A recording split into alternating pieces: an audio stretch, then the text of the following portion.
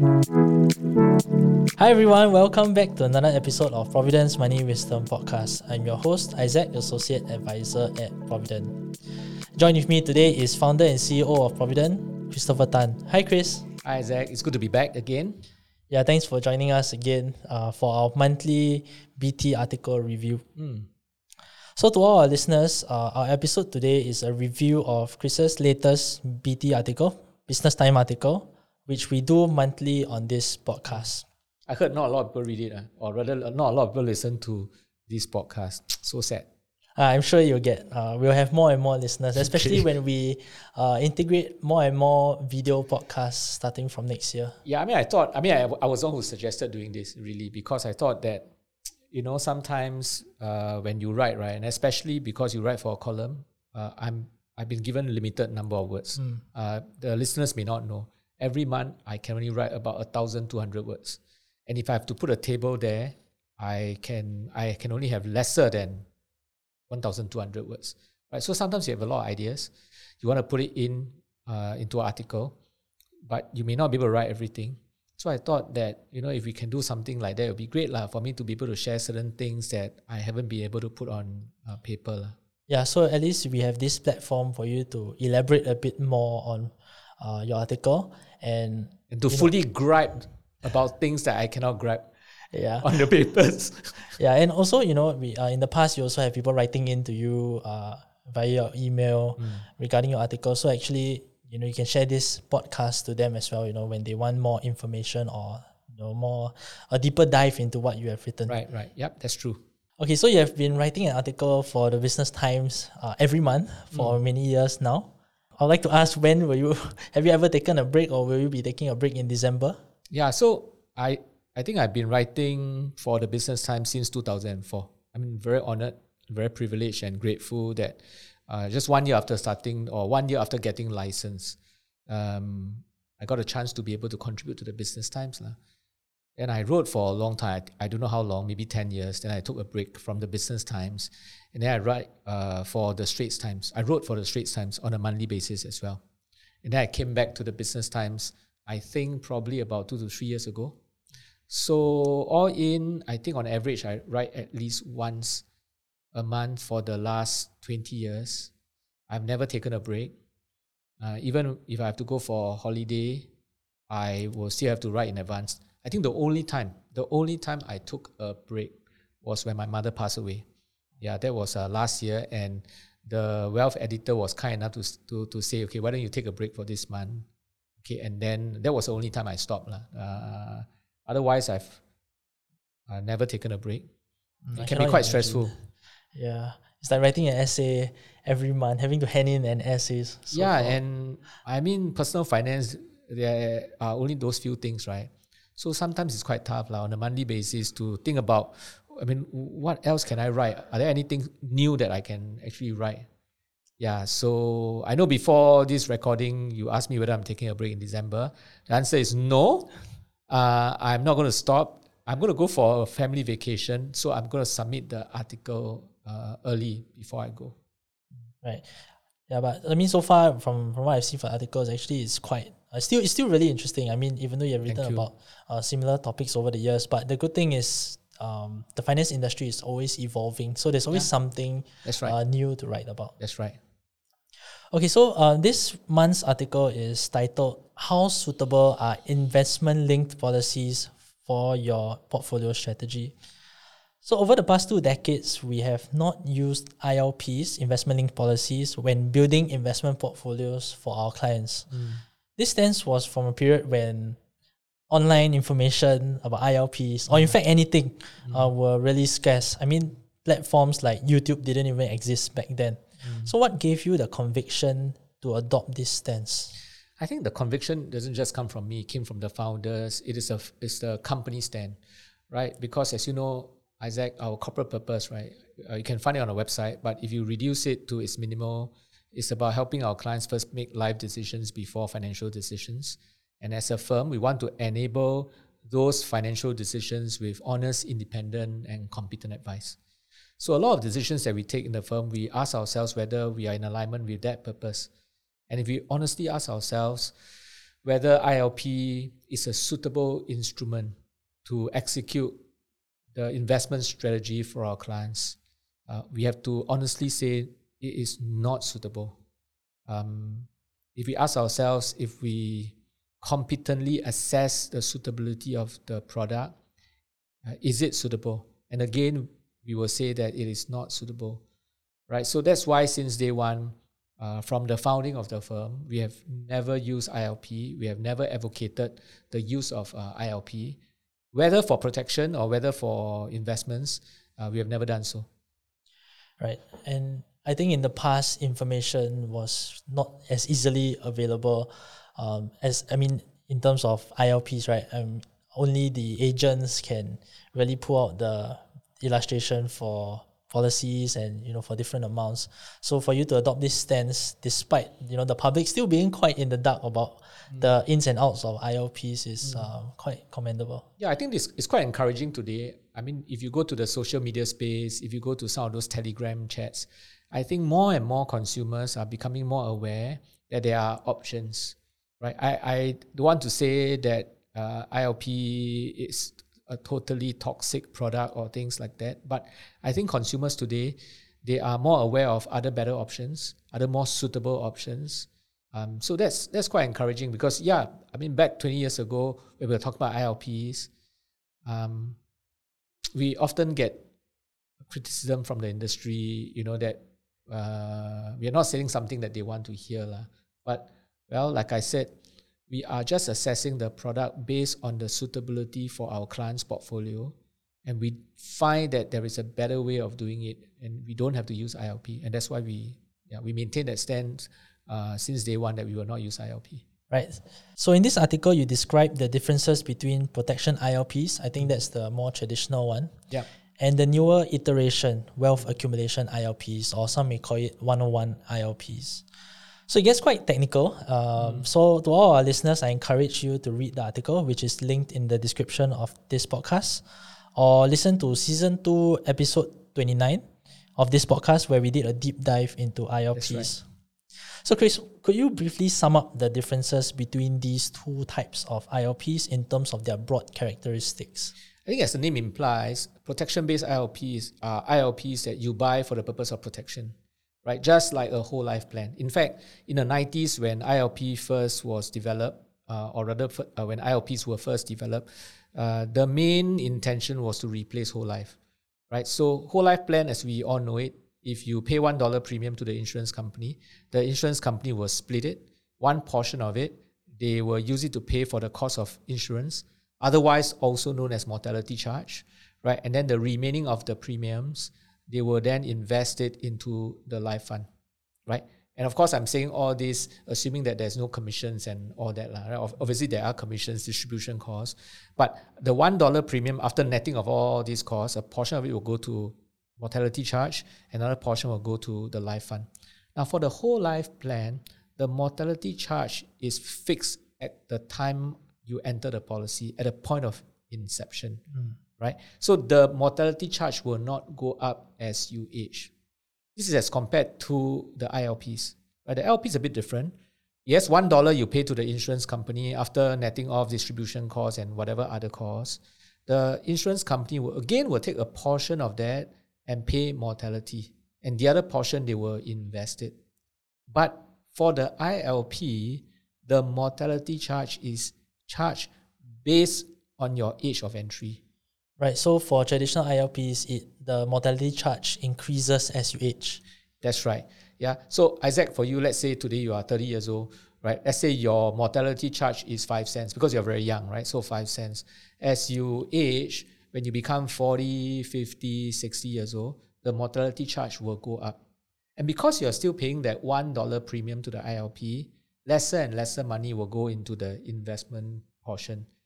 Now, there is a possibility that the mortality charge will go up so much that now the premium is no longer able to sustain that mortality charge even, and the policy will go into a lapse, right? But of course, the insurance company, they promise that as long as you do not draw out or you do not sell any units over the course of your policy, the insurance company will always guarantee you that sum assured.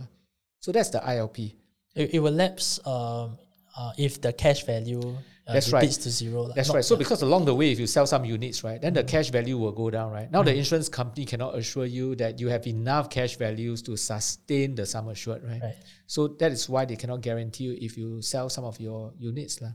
Now, the other thing that's different between the protection-based ILP and the whole life plan is, I mentioned earlier, for the whole life plan, there is a portion that the insurance company invested into the life fund.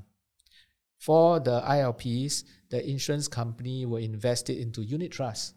And these unit trusts can be managed by the insurance company's own asset managers, own fund managers, or nowadays, quite common, a lot of the insurance company, they will outsource, they will find some other fund managers and park the money with them. So that's I would say, the key differences between the protection-based ILP and the whole life plan. Now, I know your question is really the difference between protection-based and wealth. So over time, protection-based ILPs started to lose its attractiveness. And the insurance companies started to go into product development. And now the newer ILPs are mostly what we call the wealth accumulation-based ILP. Meaning to say, most of the premiums are invested. The insurance portion of it is actually very, very low, right? That is why it is called 101 ILPs, because you are only getting 1% of the premium paid or 1% of the value of your investment, whichever is higher. You're getting only 1% of It means the mortality charge is almost negligible. Right? And a lot of these wealth accumulation-based ILP, the insurance company even promise their clients, their customers, that the full premium is invested. Right? So this is quite different from the protection-based.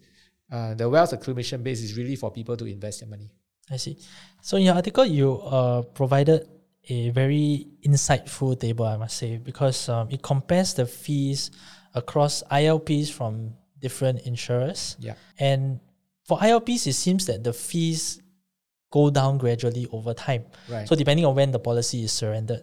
Yeah. So for example, the average cost across all 5 wealth accumulation ILPs that you compared, if surrendered after, say, 15 years, it's about 2.6% per annum. After 20 years, the cost is about 2.3% per annum. After 25 years, it's about 2.1%. And after 64 years, or I mean, you use these numbers to show like end of life, for example, it's about 1.8% per annum. So you average it, is it? You average the 5 insurance companies. Yes, so I took the average of at the surrender value, or rather the expense ratio at 15 years, for example. If you were to surrender the policy and take the money, and I averaged across the 5 insurers. Yeah. Okay, so I mean, this table, before you ask that question, I need to clarify that it's not from me. I'm not so smart to go and work out this table. It's actually done by the solutions team. We have a solutions team. Yeah. And earlier this year, we sort of like commissioned them to do a deep study on the ILPs. And so what the solutions team did is that they try to find out the cost of these ILPs across the different insurers. This cost is not very transparent, right? The only transparent thing is the total expense ratio of the unit trust that the ILPs use, right? So let me explain how the solutions team actually derived these numbers. So basically what they did is they took out all the benefit illustrations for the ILPs from this insurance company, right? And then they line by line, right, every year, they look at the surrender value of this policy, right? So let's say if I look at the 11th year of this policy, at the end of the 11th year of this policy, they look at the surrender value of the past 11 years, they would be able to work out the internal rate of return, or layman, the annualized return of the policy over the last 11 years, right? And based on the annualized return of this particular policy over the past 11 years, they look at the projected return that was used, okay, and the insurance company uses at a higher range, say 8%. 8%, yeah. Yeah, so let's say for the past 11 years, if the annualized return is 5%, let's just say, okay, and the projection use, the gross return use is 8%, it must mean that the cost is 3%. Right. Does it make sense? Yeah. Makes Right? sense. So if the cost is 3%, and if we know the total expense ratio of the unit trust, let's say it is 1%, then we know that the cost the cost of the policy would be 2%. Right? So it may not be so easy to understand over a podcast like this, but just know that the cost is not so readily available, it's not so transparent. We have to actually go through the BI, the benefit illustration of each of the insurer for the ILPs to work out this cost. As compared to traditional ILPs, would you say that the cost has come down as compared to the older ILPs? Yeah, for sure. I mean, we have to give credit to the insurance companies that they have tried to make the ILPs more attractive. And the cost has definitely come down. And a lot of it is because they give welcome bonus at the beginning when you first put in your premium. I think I put down something like it can be as high as 200% of your first year premium. Right? So if you put $1,000, it's like times 2, right? So you get a huge welcome bonus at the front. And then after the premium lock-in period or the premium period, right? So let's say for the ILP, you opted for an option that has got a 10-year premium payment period, right? So the first 10 years, you're locked in. After the 10 years, the insurance company gives loyalty bonus, right? So with the loyalty bonus and with the welcome bonus, that has lowered the cost of the ILP. So I have to say, compared to the older ILP, the newer ones definitely look better. Right, and that also explains why if you hold the policy for longer, it gets lower. That's right. So if you're listening to this, I encourage you to go and take a look at the article, because what Isaac has just said is true, right? You will realize that over the period of time, as you continue this policy with the ILP, right, the cost comes down. And why is this so? Is because of the loyalty bonus, right? Because after the premium payment period, every year that you stay with the insurance company, they pay you a loyalty bonus, and this loyalty bonus over time will reduce the cost of the ILP. So what are your thoughts on this then? If let's say I have an ILP, does it mean that I should keep holding on to it? I'm talking about the new wealth accumulation ILPs. To begin with, if you are buying the newer ILPs, it's going to be very hard for you to surrender during the premium payment period, right? Because, look, there's no free lunch. The insurance company is paying the agent who sold you the policy a commission. That's the distribution cost. They pay them upfront. They give you the welcome bonus up to 200%. If you're going to surrender during that period, they have to crawl back these costs, right? So if your policy is in the first 10 years or during the premium payment period, I would say you can't surrender it, right? You have to hold on to it, right? But after the premium payment period, I think the reason why you would want to continue to hold on, or the reason that will cause you to hold on to this policy, is if the performance is good, right? If the performance is no good, then I think it's a good time to look at other options. Okay, thanks for sharing, Chris. So the table also includes fees charged by financial advisory firms. So you split these firms by two characteristics. One that is firms that are using high-cost actively managed funds, and another which is firms that use low-cost non-forecasting funds. Yeah, so I was trying to compare, right? Because the objective of the article is to decide whether now with the new ILPs improvements, can we consider using it to execute our investment strategy, or for us at Provident to execute our clients' investment portfolio, right? So the first comparison I did was with financial advisory firms who will use those high-cost actively matched funds, as you have said, right? And I included the platform fees that they have to pay, which is like a custodian fee that custodizes the client's asset, and then the ongoing advice fee that these FAs will charge, right? And it's quite interesting to see that actually over time, the ILPs can be cheaper right? Because for the traditional FA, whenever they invest for the clients, there's no such thing as loyalty bonus, and all that, right? So it's interesting. It's an interesting discovery that actually ILP can be cheaper than if you have invested with a FA that use a high cost, actively managed unit trust. So that was the first comparison. And then I compared with an FA that will use low cost funds like us, right? So like we will use ETFs, we'll use those funds that are non-forecasting, systematic investment managers like Dimensional, whereby the total expense ratio is very low, right?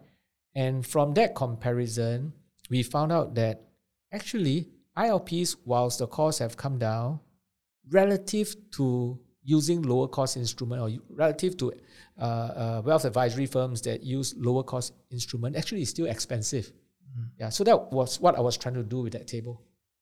Right, and also in terms of the fees that clients pay us, for example, it's not purely just for investment, right? I mean, we also help them with many other aspects of wealth management. Thanks for bringing up that point. I mean, this is one point that I didn't have the space to write it on the Business Times, and also I was very mindful not to focus too much on us because then that article on the Business Times will be deemed as not neutral, right? Yeah. But the truth is this: the truth is that for us, when we charge the ongoing advice fee, it is not the investment management fee. It is not portfolio management fee. We don't charge just for portfolio management. We don't charge just for creating the asset allocation, monitoring the asset allocation, doing rebalancing, instrument selection, monitoring the instruments. I mean, those things require a lot of work, yes, but our ongoing advice fee, it doesn't just cover that, right? It also covers a lot of financial planning work, ongoing financial planning, ongoing wealth planning, ongoing risk coaching work that we do, because the investment part is just one piece of the equation to help our clients reach their life goals, right? There is a need to do the wealth planning part and the financial planning part and the risk coaching part, which takes up a lot of time and work as well. So our ongoing advice fee covers both the ongoing wealth planning and the ongoing portfolio management. And also cash flow management, estate planning. And also, from time to time, we have clients that come back to us, ad hoc advice. Sometimes they get pitched products by other people. They come to us and ask us to give neutral opinions. It's not always we say no. Sometimes we say, I think it's reasonable, go ahead. Yeah, it's sounding board to our clients as well. Yeah. And sometimes they come back and say, okay, mortgage, right? So, we don't recommend mortgage product per se. We use a mortgage broker. But I mean, from time to time, when our clients come back, we may even work out their mortgage needs and sort of like give them advice on what they can do when it comes to taking up a home loan. Yeah, insurance planning as well. But I'll stop because if I keep throwing out things that we do for our clients, it will be a really long podcast. Okay, so let's go on to the last part of the article where you use the 4 pillars of our investment framework to analyze ILPs. So could you briefly go through this process with our listeners? Yeah, so what I was trying to do is after comparing the cost of the ILPs relative to the cost of traditional FAs and FAs that will use low-cost funds, the conclusion was that ILP is still expensive, right, as compared to wealth advisory firms that use lower-cost funds like ETFs and all that. But what I was really trying to communicate to the readers is that sometimes a decision goes beyond cost. I mean, I don't mind paying a lot if that investment delivers, right? Right. So I was trying to use our investment philosophy. I was trying to share with the readers, like, why is it that we still don't use ILP despite the cost coming down, right? So our investment philosophy, firstly, under Pillar 1 is economic contribution. Now, under economic contribution, we believe that we should only invest in assets that has got an economic basis behind it, right? Because if there is no economic basis behind an asset class, we should not expect long-term returns, right? I think we have done a few episodes on investment philosophy, and the listeners can go and find them. Yeah, but so that's the first basis or the first pillar. Then we ask ourselves whether ILPs fit that first pillar. And the answer is yes, because ILPs invest primarily in equities and bonds. There is an economic basis behind equities and bonds because you are investing into real companies, and these companies produce income contributing to the economy. So there's an economic basis behind, right, and create value, right? So in that regard, ILPs are fine, right? So pass. Second pillar. So second pillar is empirical observation. And in simple terms, it means that when we have decided on a certain asset class, we want to see whether there are evidence that supports this asset class, that there are evidence to say that this asset class really actually gives you that long-term returns. And if you are using instruments to invest into these asset classes like ETFs, funds and all that, we want to look at evidence to tell us whether these instruments from evidence will be able to give you the reliable stream of income. So in this regard, we didn't feel that ILP was suitable because most of the time ILPs actually invest in actively managed funds, right? And I think we have talked about this many, many times. We have written many articles about it, that there are scores of evidence that show that most actively managed funds do not beat the benchmark, do not beat the market. For those that do beat the market, they do not beat it consistently because it's just so difficult to try and guess where the markets are going and outguess the market. So in this regard, ILP is not suitable. Yeah, so, but a lot of people will say that, but the fund that I'm going to use, has very good past 10 years performance, past 15 years performance, it has beaten the benchmark. If I invest in this, I can more than make up for the cost of ILPs. Yeah. What do you think about that? That may be true. But as you have mentioned, those are past performances, right? Going forward in the future, we are not certain whether they can repeat the performance.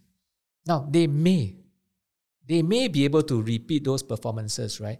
But at the point when we are making the decision, we are unsure, right? And so for us at Provident, the clients that come to us, they cannot fail. A lot of them are planning for very serious life events like their retirement and all that. They cannot fail. So as long as our clients, they are not greedy, the markets, the returns from the markets are enough for them, sufficient for them, then the rationale is then why take that risk to invest in something unsure going forward? Yes, given that they have performed last 10 years, but the next 10 years, unsure, right? And so if the market is going to give me enough return, then there is no need to take that risk, right? So again, if we come back to pillar 2, we think that ILP is less suitable because it's actively managed, unsure. Now, pillar 3. Pillar 3 is about implementation. And when it comes to implementation, we always believe in diversification because diversification, some people call it the only way to get free returns, right? Because the only free lunch in investing. Yes, not free returns. Yeah, the only free lunch in investment, right? And it doesn't make sense actually for you to not diversify. So when it comes to implementation, building global diversified portfolios is very important for us. Where ILPs are concerned, some of the ILPs can be globally diversified. So that sounds fine. But the other factor that we consider implementation is low cost, right? Because the lower the cost, it translates to returns, right? And in this regard, ILP is not so suitable because why? We go back to the table.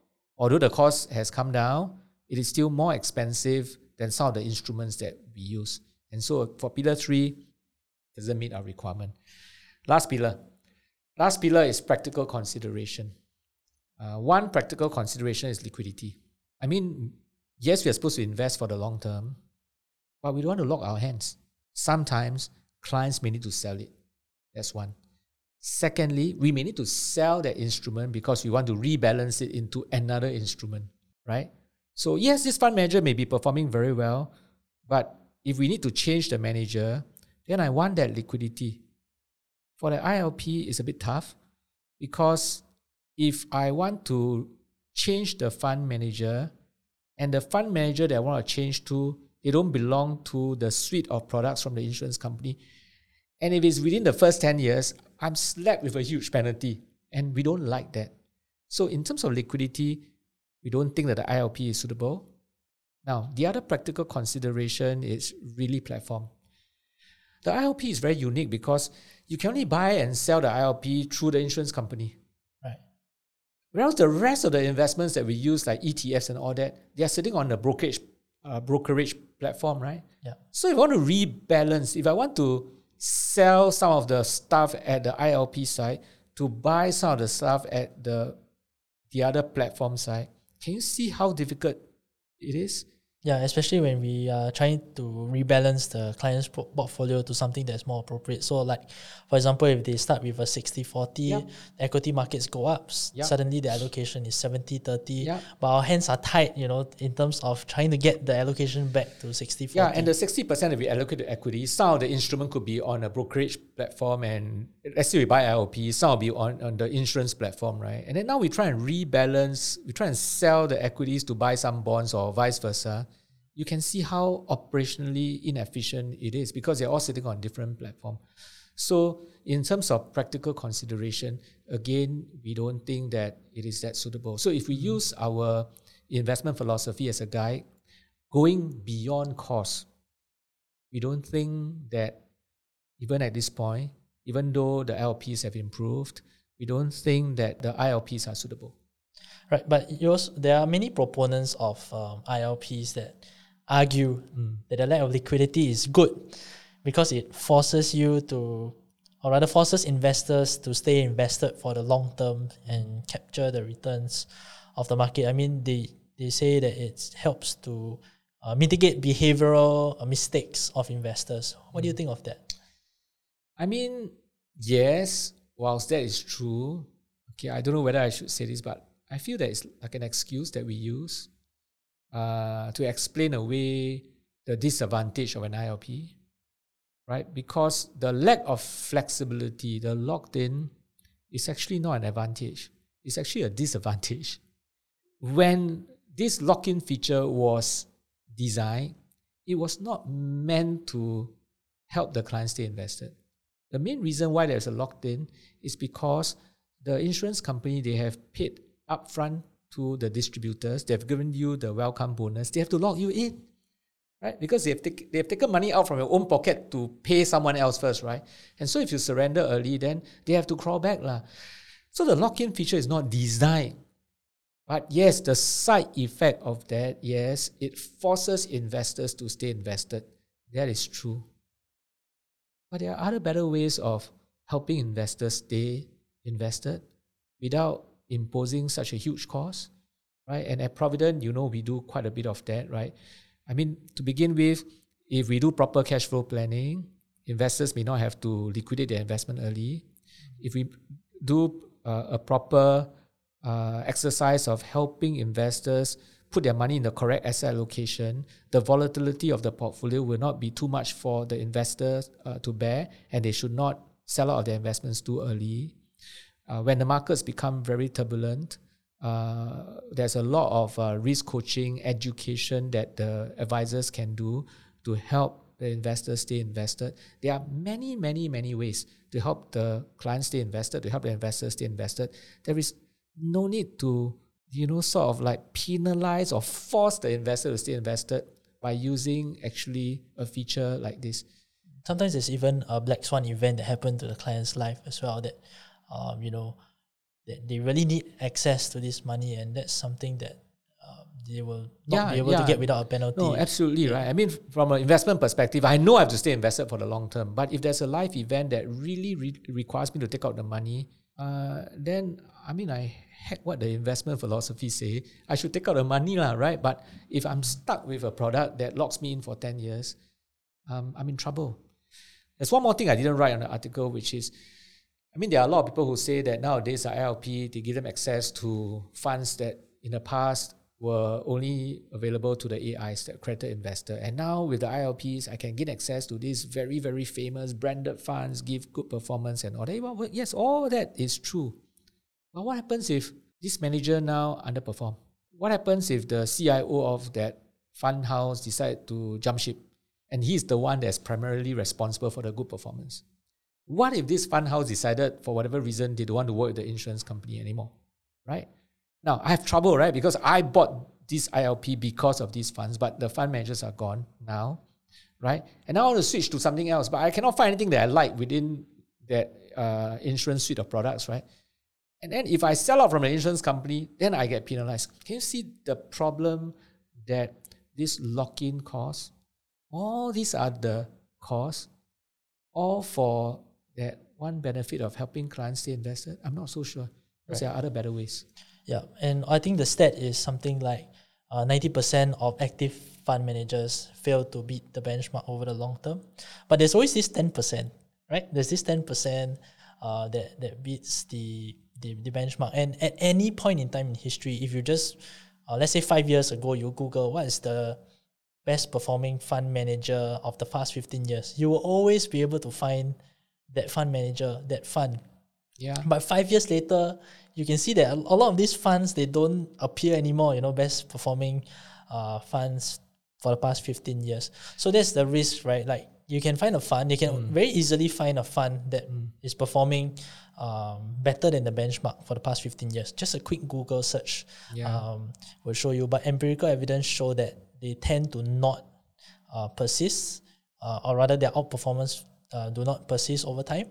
And if they lock it in, if they bought this ILP due to these funds and they, statistically, if they start to underperform, you are stuck with it. Yeah. So it's interesting you said 90% of these active funds do not beat the market, right? And so people spend so much effort and money trying to look for that 10%. But the 90% is easier to find, right? You know what I'm trying to say? Yeah. If 90% of these active managers cannot beat a benchmark, right, then why bother to find the 10? Find those that have beaten this 90% of the active manager. It's so easy to find. It's basically the market, right? So why spend so much effort and money trying to find a small group of managers struggling to beat a benchmark when it's easier to find the benchmark? Yeah, right? And spend lesser money and time. And as long as what the market delivers for you is enough for you, I think that is good enough. Yeah. Okay, so that's all for this week's episode. Thank you so much, Chris. I would say I hope you enjoy your 1 month break. I think I had this misconception that you had a break in December. No lah, where got 1 month break? I have to write in December. But okay, I'll tell you that the December article will be easier. Okay, because usually during December, I try to write a reflective piece. So it's not so technical. Technical pieces are tough because you have to verify the numbers. Yeah. So I would say look out for the December piece. I think it's going to be a good piece, I hope. Yeah, I recall last year's one is very, it's not so technical. It's easier to read, and it's more personal. And I feel that it's, I really enjoy it. Yeah. So I'll give a heads up lah. The December piece is written for all those people that sometimes you think that you are not good enough. Okay. I look forward to it. So to all our listeners, I hope you enjoyed our episode on Chris's Business Time article titled How Suitable Are Investment-Linked Policies for Your Portfolio Strategy? Once again, you can find this article in the description of this podcast. If you like this episode, follow our podcast and follow us on social media for similar contents. As always, thank you for listening, and I'll see you in the next episode. All analysis, views or opinions from interviews, recommendations and other information broadcasted, podcasted or published herein are provided for general information purposes only. Information expressed does not take into account any specific situation, particular needs or objectives, and should not be construed as specific advice or a recommendation. Information has been obtained from sources that are deemed to be reliable, but their accuracy and completeness cannot be guaranteed. Always consult with a qualified investment, legal or tax professional before taking any action. Provident Limited does not accept any liability for any loss whatsoever arising from any use of the information broadcasted, or published herein. All contents and information contained herein may not be copied or reproduced in whole or in part by any means without prior written consent of Provident Limited.